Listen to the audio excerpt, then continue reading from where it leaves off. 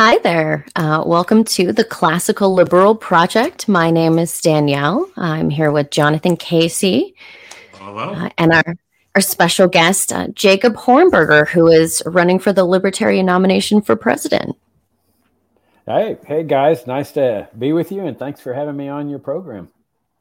Thanks for coming on. Thanks for joining us. I know you ran for you ran for the nomination 4 years ago. What motivated you to run again? Well, if at first you don't succeed, try again. I really wanted the nomination last time. I fought hard for it. I competed in a lot of the primaries, and I ended up winning a lot of the debates and the straw polls. And when the convention came along, I got soundly beat. No steal the vote for me. I lost fair and square. And but this time around, I decided to run again. I think that our country is in really bad shape. The Democrats and Republicans are taking us down. The welfare warfare state is taking us down. I have long believed that it is the destiny of the Libertarian Party and the mission of the Libertarian Party to lead America out of this morass of death and suffering and impoverishment and inflation and the war machine and so forth. And so I thought, I'm going to take this message that I took last time back on the campaign trail. And last time my quest was to show LP members that this message of principle that I carry and that I would love to carry as a nominee is a vote getter. And so I spent a lot of time competing in the Libertarian Party primaries, and I won 7 out of 10 of those primaries and came out second in the 8th one. And the quest was just to show that this is a sound message. It's a vote-getting message. This time around, I decided to do it differently, and so I announced early since last February.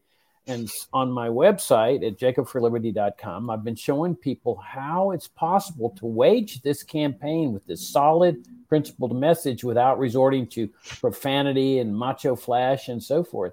And so I've been doing that ever since February. And I look forward to going into the debate season with the South Carolina LP convention in November. Yeah, that's coming up. Oh, yeah.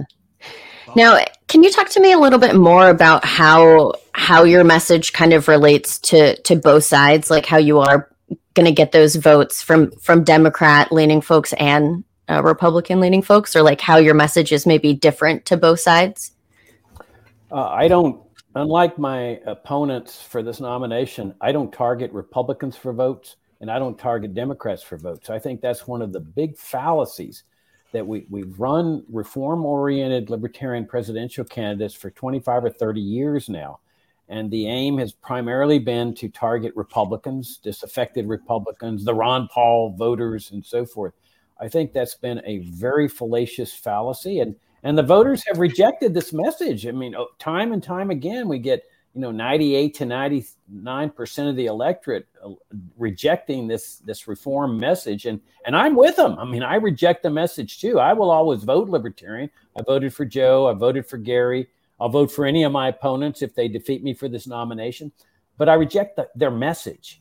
And I believe that what we should do is put out a solid message that is based totally 100% on principle. I believe that this is a vote-getting message. And that's what I proved back in 3 years ago with winning those primaries. I wanted to show people that in real elections, not just inside the party cocoon-like meetings consisting of 100 people or so, that these were real voters that will vote for this solid message of principle. I believe that what we should be targeting is not Democrats and Republicans. They're not going to cross party lines in large numbers to vote for a Libertarian. But there's a big block of votes out there, like 50% of the electorate oftentimes does not vote in elections. That's a gold mine for us. That would be a big targeted area for me.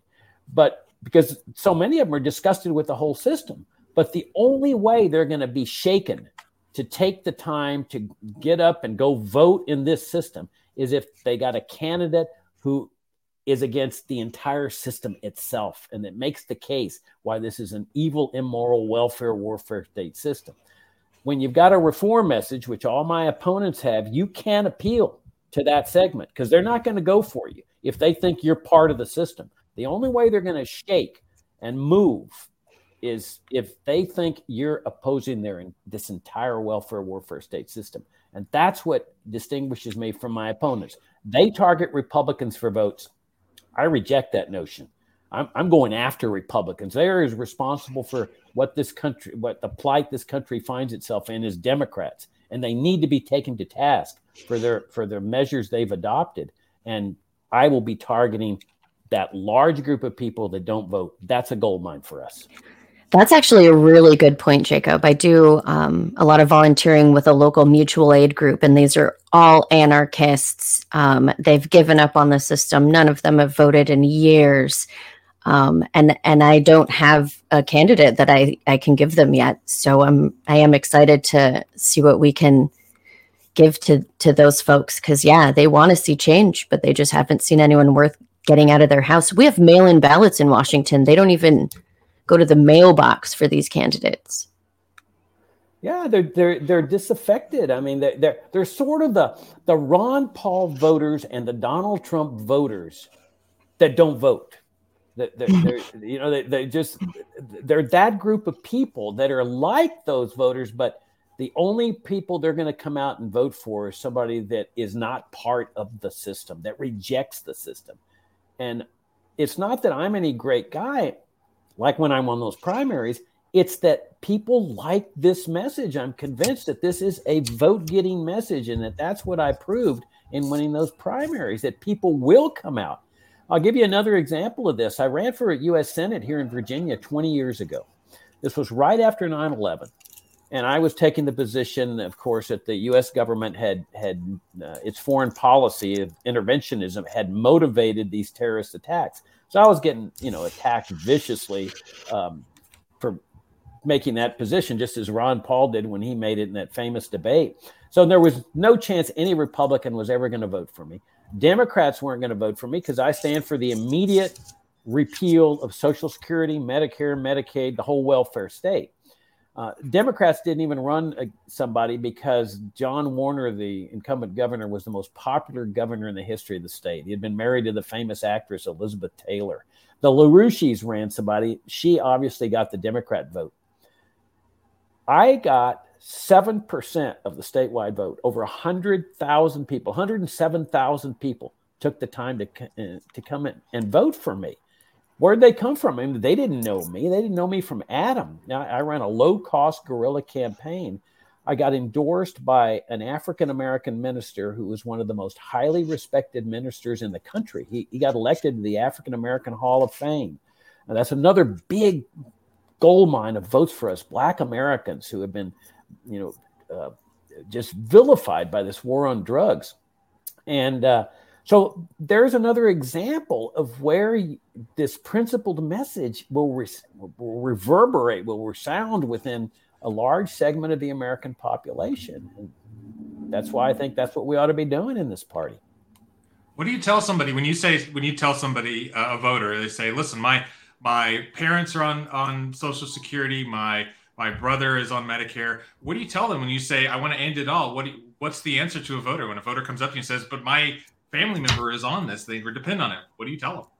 I tell them that you have the opportunity to help your parents out on a voluntary basis. I mean, we see that often where parents or grandparents get into trouble, illness. This is a tremendous opportunity that children have to pay back what the parents did for them. And that if the government wasn't taking so much money from them, from the younger generation to fund these seniors, many of them don't even need the money. I mean, let's face it, there's a lot of wealthy seniors that use the money to buy golf balls or car washes on their Cadillacs. All that money stays with young people. They have a right to have this opportunity to help out their parents. There's no care and compassion in this program. Where's the care and compassion with the IRS? Where's the care and compassion of some Social Security bureaucrats? So they lay this guilt trip off on young people saying, oh, gosh, your parents, they're entitled to this money. And that's all it is a guilt trip. The thing about us libertarians is that we believe in freedom. We know that freedom works. You can repeal Social Security today and everybody would be fine tomorrow. but they create this mindset of helpless dependency among everybody, where people get so scared, oh my God, there'd be people dying in the streets if this socialist program were repealed. That's pure nonsense. Most children respond favorably when their parents and grandparents are in need. If they don't, you've got church groups, you've got ameliocenary groups. You would undoubtedly have the foundation for the former Social Security recipients that would be generously funded by wealthier people. That's the faith that we need to restore in this country, the faith in freedom, voluntary charity, and free markets, and get rid of this faith in the power of the state and the coercive apparatus of the state. And that's what I would tell young people. I love that answer. I think what I often wonder how much the cost of medicine would have come down had we not gotten government so deeply involved in this. So, robbing Peter to pay Paul with Medicare and Social Security. I dream about a world where we have all these great advancements, but the cost of medicine is going up so high. It's like, guys, because government is involved in these things, that's why the cost is going up. So I wish we had more candidates out there speaking that exact message. If you give me an opportunity, I would like to address that exact point that you just made. What you say, Jonathan, is absolutely correct. I grew up in the 1950s in what we were told was the poorest city in the United States. That's Laredo, Texas, on the border. Now, they're doing well now, but back then, lots of poverty, deep poverty. This was before Medicare and Medicaid, which were enacted in 1965, I believe. Every day, doctors' offices in Laredo were filled. The only hospital in town was Mercy Hospital, a Catholic hospital, relied a lot on donations. There was never an instance, from what I understand, of a doctor turning away any patient for inability to pay.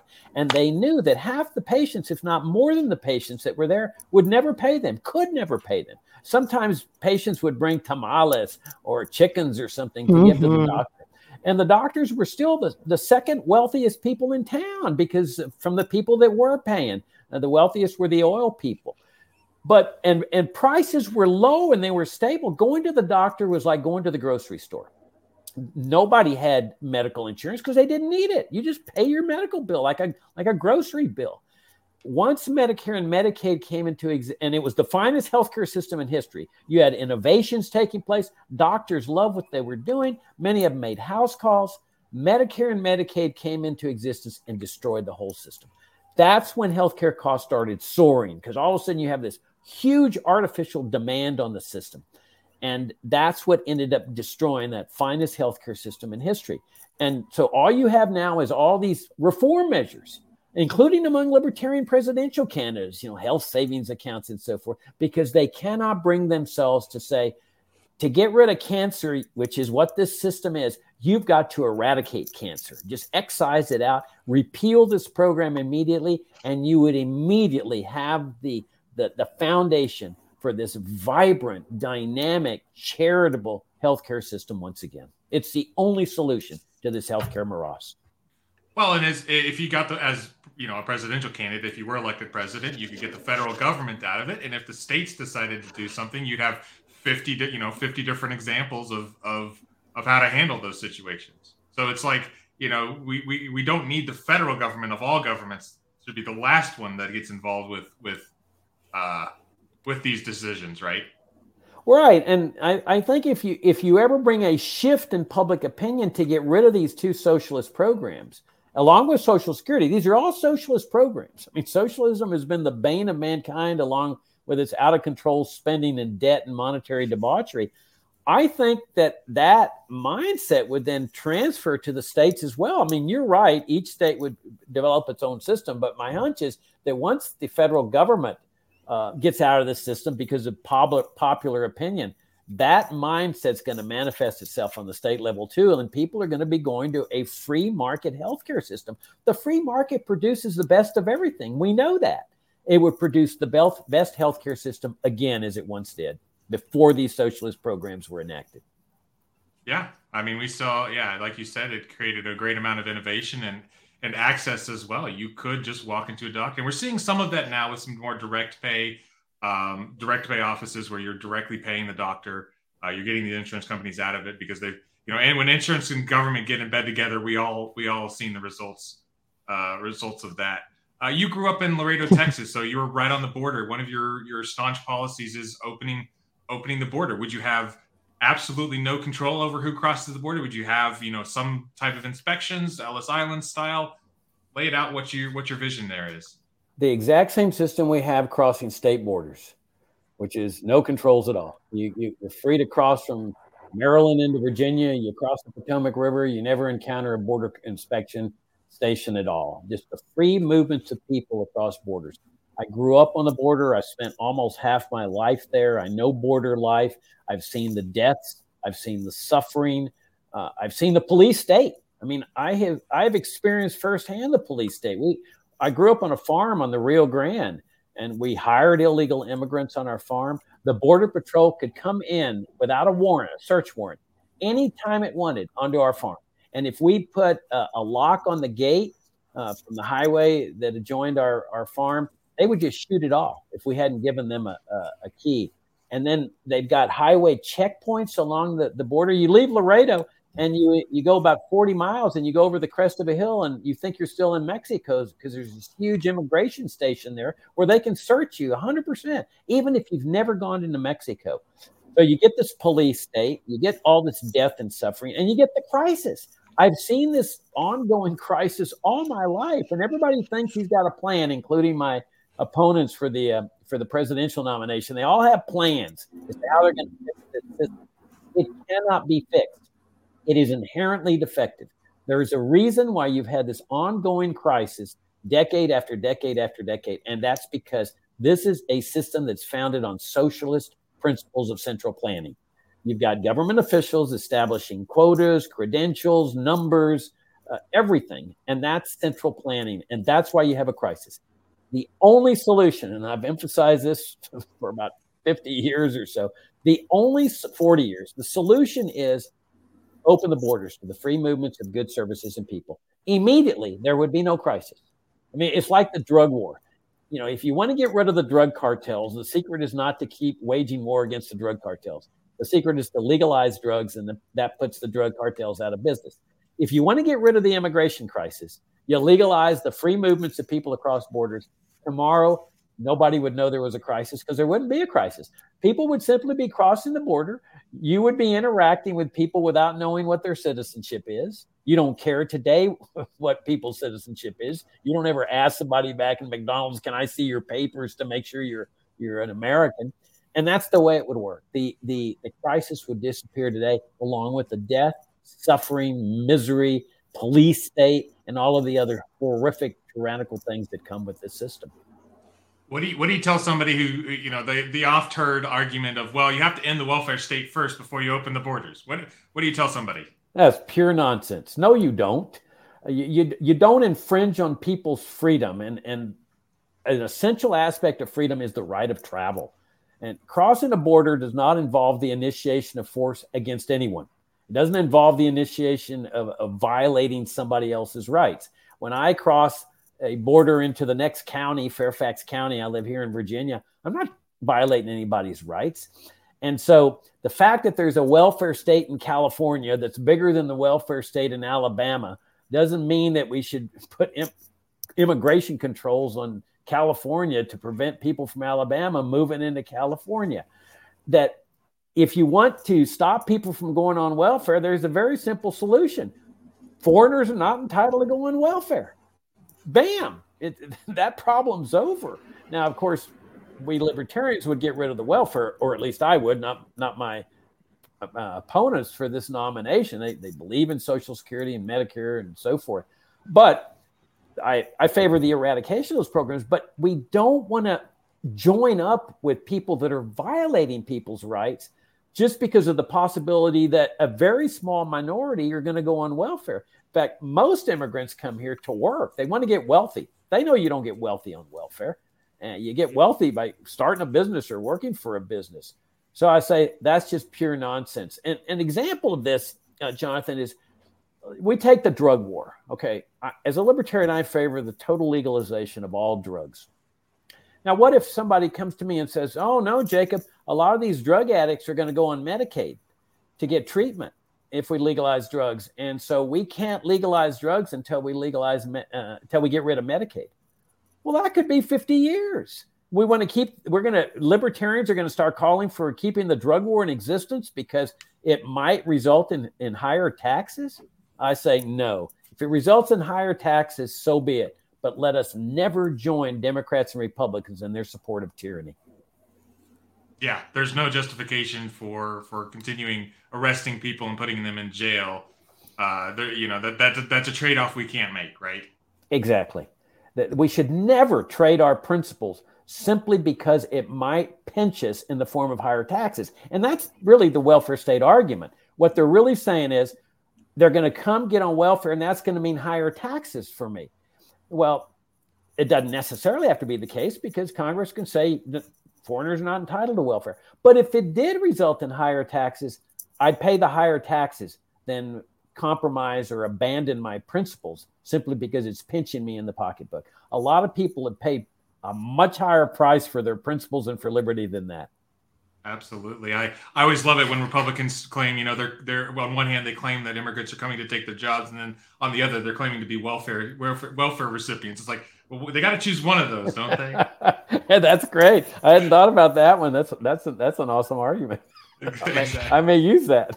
There you go. Now, Jacob, do you mind if I switch gears just a little bit to more internal politics? I think a lot of people had the criticism of Joe Jorgensen's campaign that it took too long to get up and running. Say you are nominated today. What are we doing tomorrow to get you up to speed to be our Libertarian presidential nominee? Do you have your branding and all that all solidified? Well, first of all, I question that. No, it may be true about Joe's campaign, but I don't think that was the fundamental problem.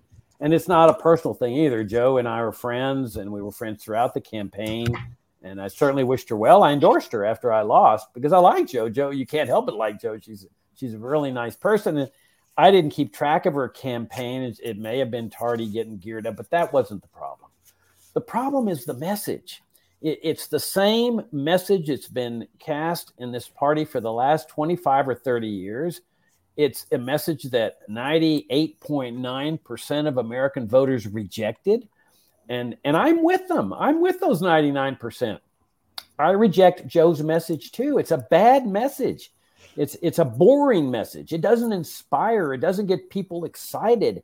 I think the only thing that gets me excited is a campaign of principle where people are talking about, instead of a voucher program for improving the public school system, separating school and state. Now you're getting my attention. And what I say is that there's a period of time after the presidential candidate gets the nomination where the national media is focusing in on the Libertarian presidential candidate. They're contacting them for interviews. They want to know more. And that lasts for about 3 to 4 weeks. That's your opportunity to get in there and immediately make an interesting campaign. Open the borders, abolish Social Security, abolish Medicare.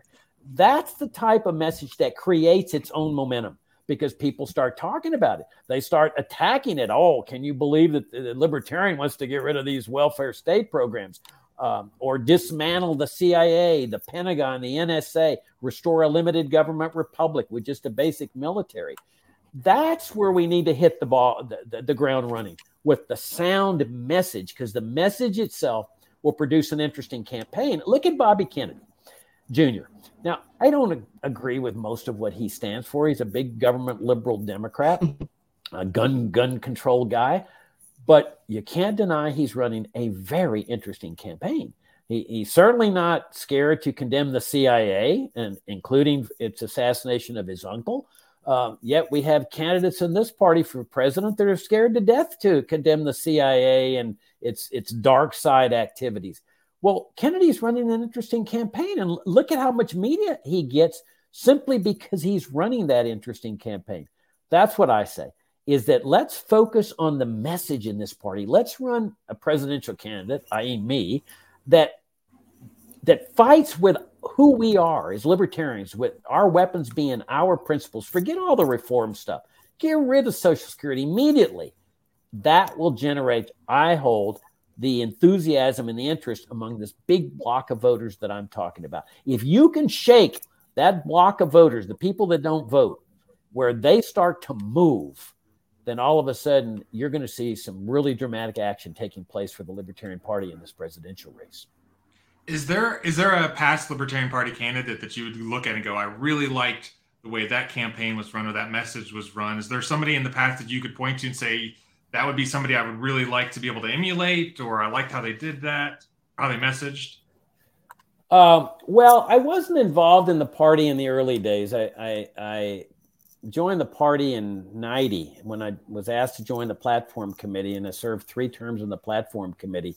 But ever since I've been in the party, no. The answer to your question is no, because there's always been this like plan to save Social Security, or a reluctance to talk about open immigration, or repealing Medicare, or dismantling the national. I don't know of any presidential candidate that has talked about dismantling the national security establishment, restoring a limited government republic, which is really the key to ending all their forever wars.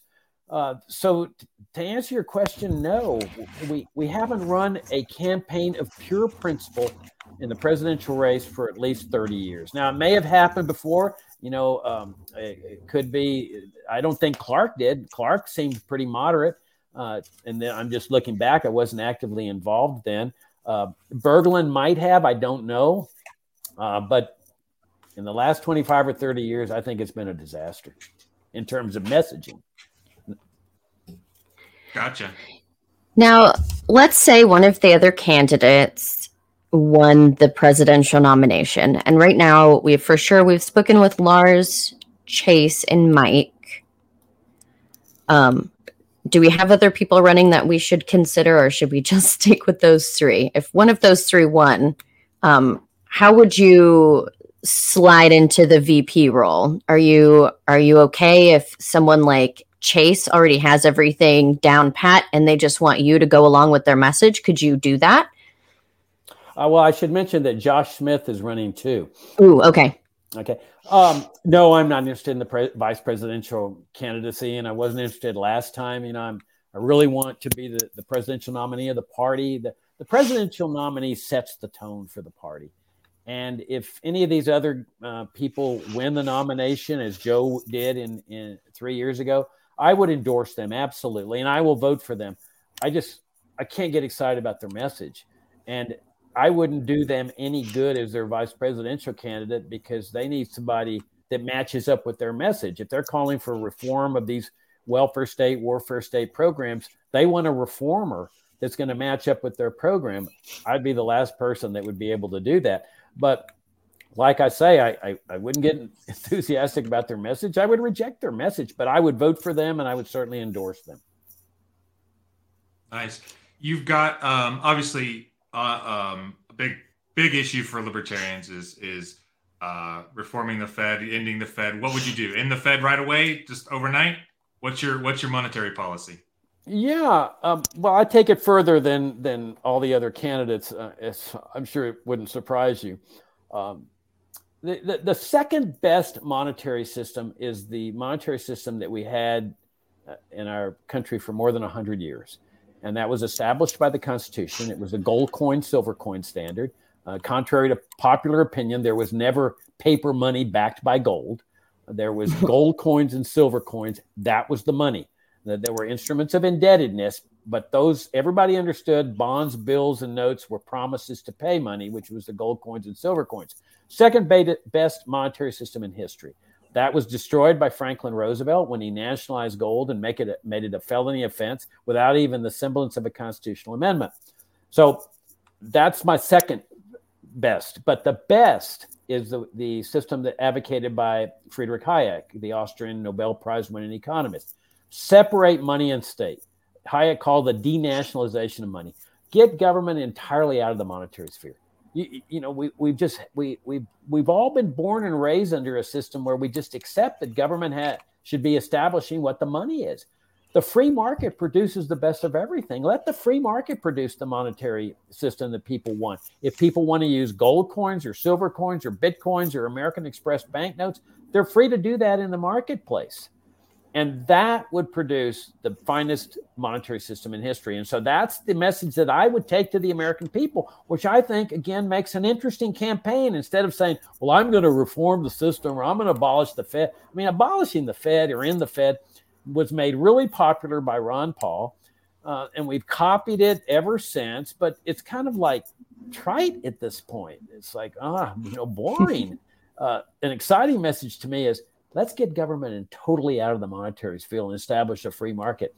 I think that's the type of thing that gets the interest of people. We've gone 100 years in the Western world of governments being in charge of their own money printers, and I would hope that in my lifetime it happens that we get them out of control of the money printers. I certainly hope that. We'll see. Well, that's an interesting point you raised because, a lot of libertarians have given up. When I was your age, there was people, the older people, the people my age now saying, oh, we can't achieve liberty in our lifetime. It all lies with you young people. We're putting our faith in you young people. And I'm sitting there saying, that's just a cop-out because they're saying, oh, well, we can get liberty in 50 years from now. And I thought, okay, well, let me see. That puts me at 77. And we can achieve liberty now in our lifetime, here in my lifetime right now. But if you give up and you say, oh, no, Jacob, we have to phase out Social Security over the next 50 years, you've given up because you cannot be free when you're living under socialism. And so that's another position that I will be making in this campaign if I win this nomination is that we want to go for freedom right now. We want a free society. I don't want... getting freedom in 25 or 50 years doesn't interest me. It may have interested me when I was your age, but, it really shouldn't interest you either. You'll be, 60 or 70 or something at that point. We need to make the case for freedom now because freedom works. Think how exciting it would be to live in a genuinely free society. It's got to be an exhilarating feeling. That's what we got to go for, Jonathan. We can't settle for freedom 50 years from now. I can't say I'm not excited by that prospect. I can only imagine what it feels like for somebody to immigrate here from a more repressive country to feel that freedom that we have in America. I can only imagine the next step, right, of enjoying even more freedom and prosperity that we would see under a truly free market society. Well, my favorite period in history, I kind of wish I would have been born in that system, was 1890 to 1910. It's got to be an incredible period, even though, they didn't have the innovations we have, computers, air conditioning, and so forth. But think, no income tax, no IRS, no Federal Reserve, gold coins and silver coins, the official money, no immigration controls, no gun control, no military industrial complex, no Pentagon, CIA, NSA, just a limited government republic with a basic military force. I mean, this is an incredible system. Inventions were coming into existence every day. People were flooding into America. Now, there was negatives. There was Jim Crow that was starting to rise up, and you still had the remnants of slavery. But by and large, that to me is our model that we need to build on. If they could achieve that, so can we. And you mentioned Jim Crow laws, but even in that time period after Reconstruction, you saw a massive improvement in Black wealth and Black prosperity. They were building businesses, they were building their own towns, they were having a great amount of prosperity until the Jim Crow laws really started to take effect. A lot of people in the South were realizing that they were being successful, and so they used those laws to batten that down. I mean, you had multiple Black congressmen during that time period. There was a great improvements that were being made and strides in racial equality, and then government got involved not only in the economic side of things, but in the Jim. We started enforcing more Jim Crow laws, and we entered a dark period, really, kind of right in World War I started, going all the way through to the end of World War II. That entire period, we really regressed in a lot of areas during that entire period. Well, your point about black people is absolutely right on. You're absolutely right. Okay, here's an example of the reform mentality. Suppose we get magically transported back to 1855 Alabama, along with all my opponents for this nomination.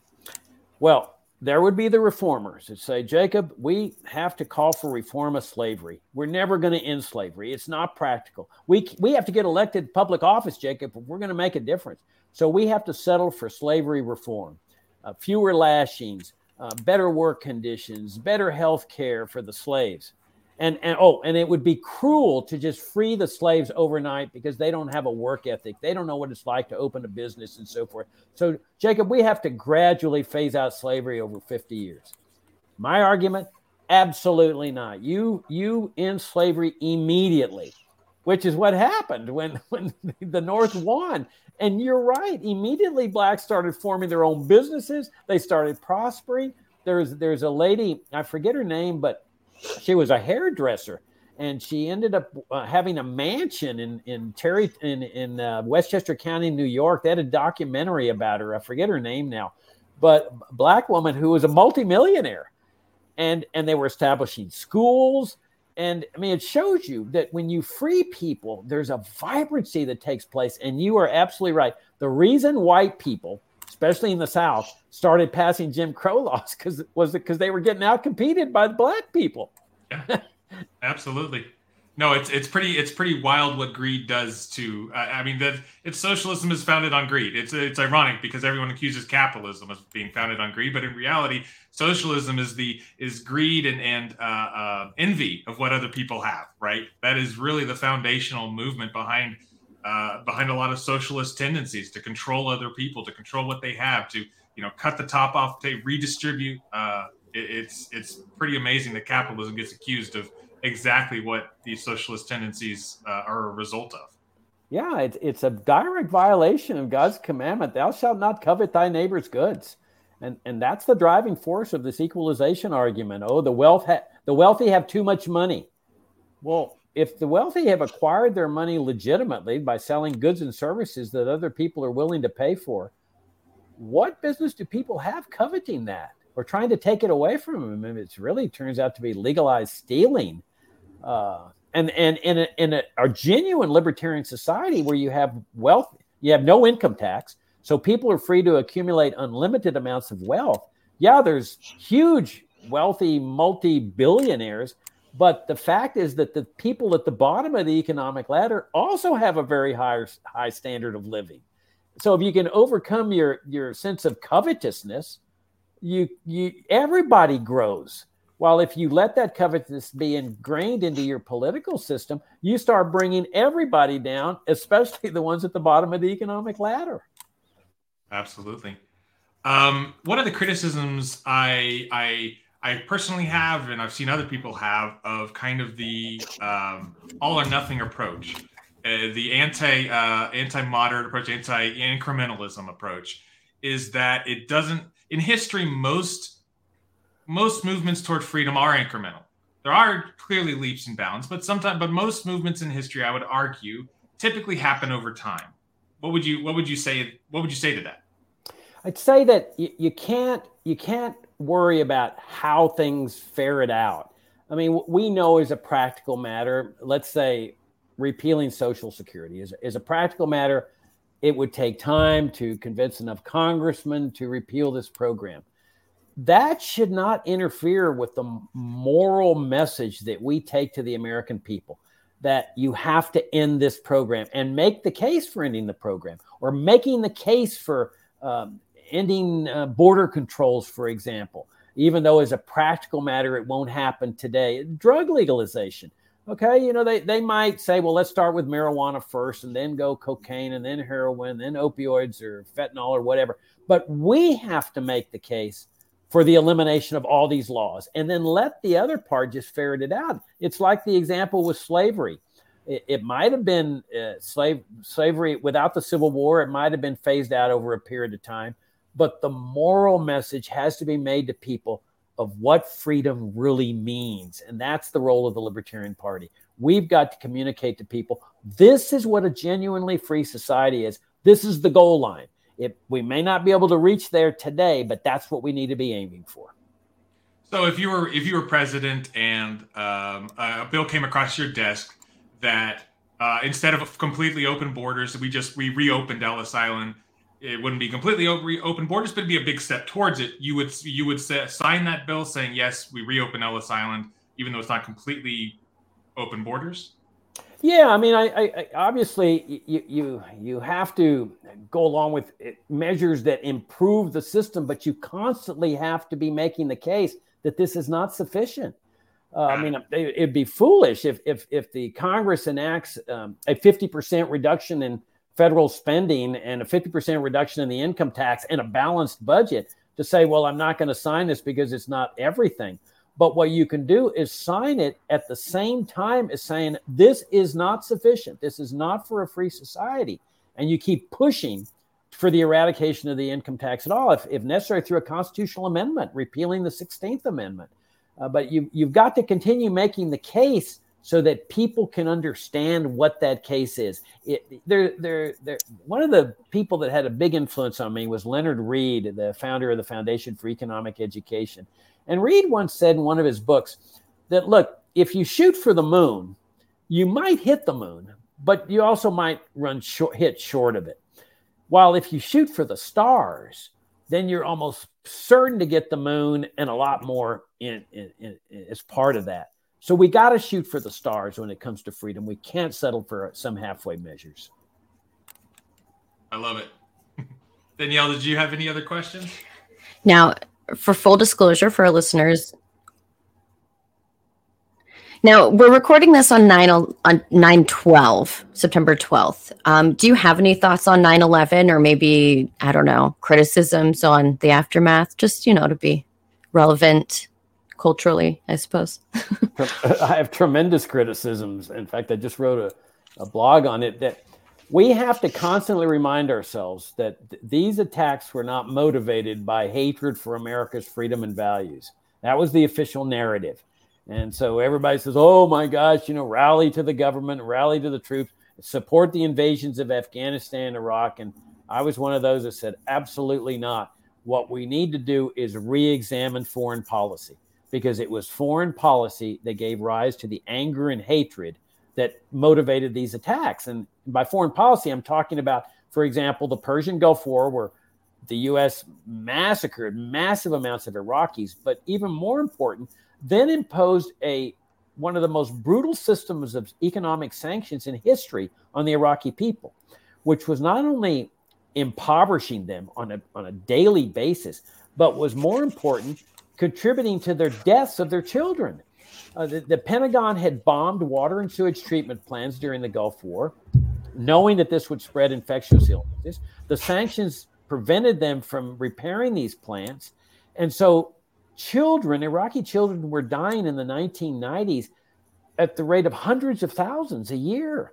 And when Madeleine Albright she was the U.S. ambassador to the United Nations in 96, she was asked by 60 Minutes whether the deaths of 500,000 Iraqi children were worth it.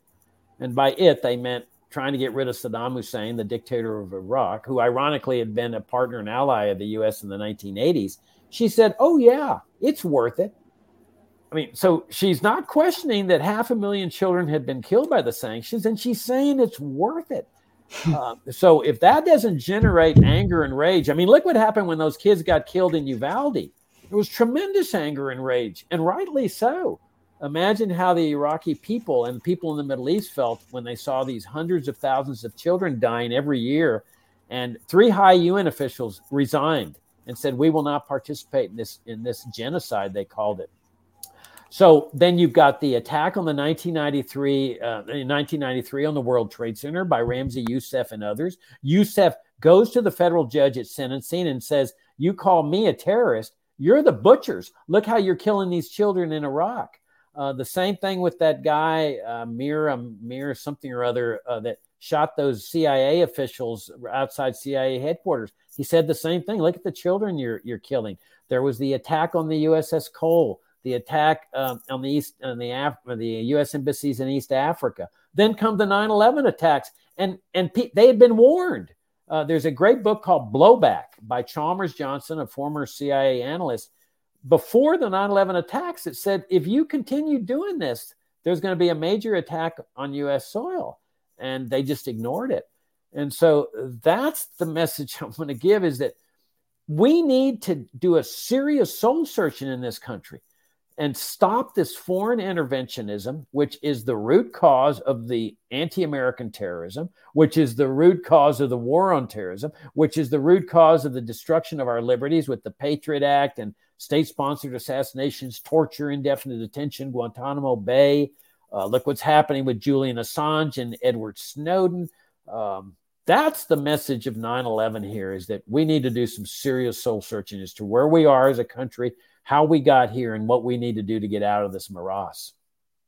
Absolutely. I was 14 or 15 when the planes hit, and I was for about 3 or 4 years after, I was a little horrible neocon, and then I realized there weren't any weapons of mass destruction in Iraq, and I started listening to Ron Paul and started getting, I started to wake up about these things and realized, wait a second, the things are not as I've been told. So I think we need to get that message out there to wake more people up about these things, that we have created a lot of the problems in this world with our foreign intervention. So yeah, but see, the fact that it impacted you, and when I discovered libertarianism, it was like a road to Damascus experience. This is encouraging for me when I see we're just regular people, and if we can achieve this breakthrough, anybody can achieve this breakthrough. But it takes the truth to do that. And that's why I keep saying that our biggest asset in this party are our principles. That if we keep sticking with our principles, more and more people will break through and join up with us. I love it. Where can people find you? Where do you want people to sign up? Take a look at your campaign. JacobForLiberty.com, and they will see the long series of videos that I've been putting up there since February, attacking Biden and Trump and DeSantis and Kennedy and all the rest of them, not from a personal standpoint. I'm trying to show people, hey, look, you can go after both Democrats and Republicans with these principles without the macho flash, the profanity, the inflammatory statements.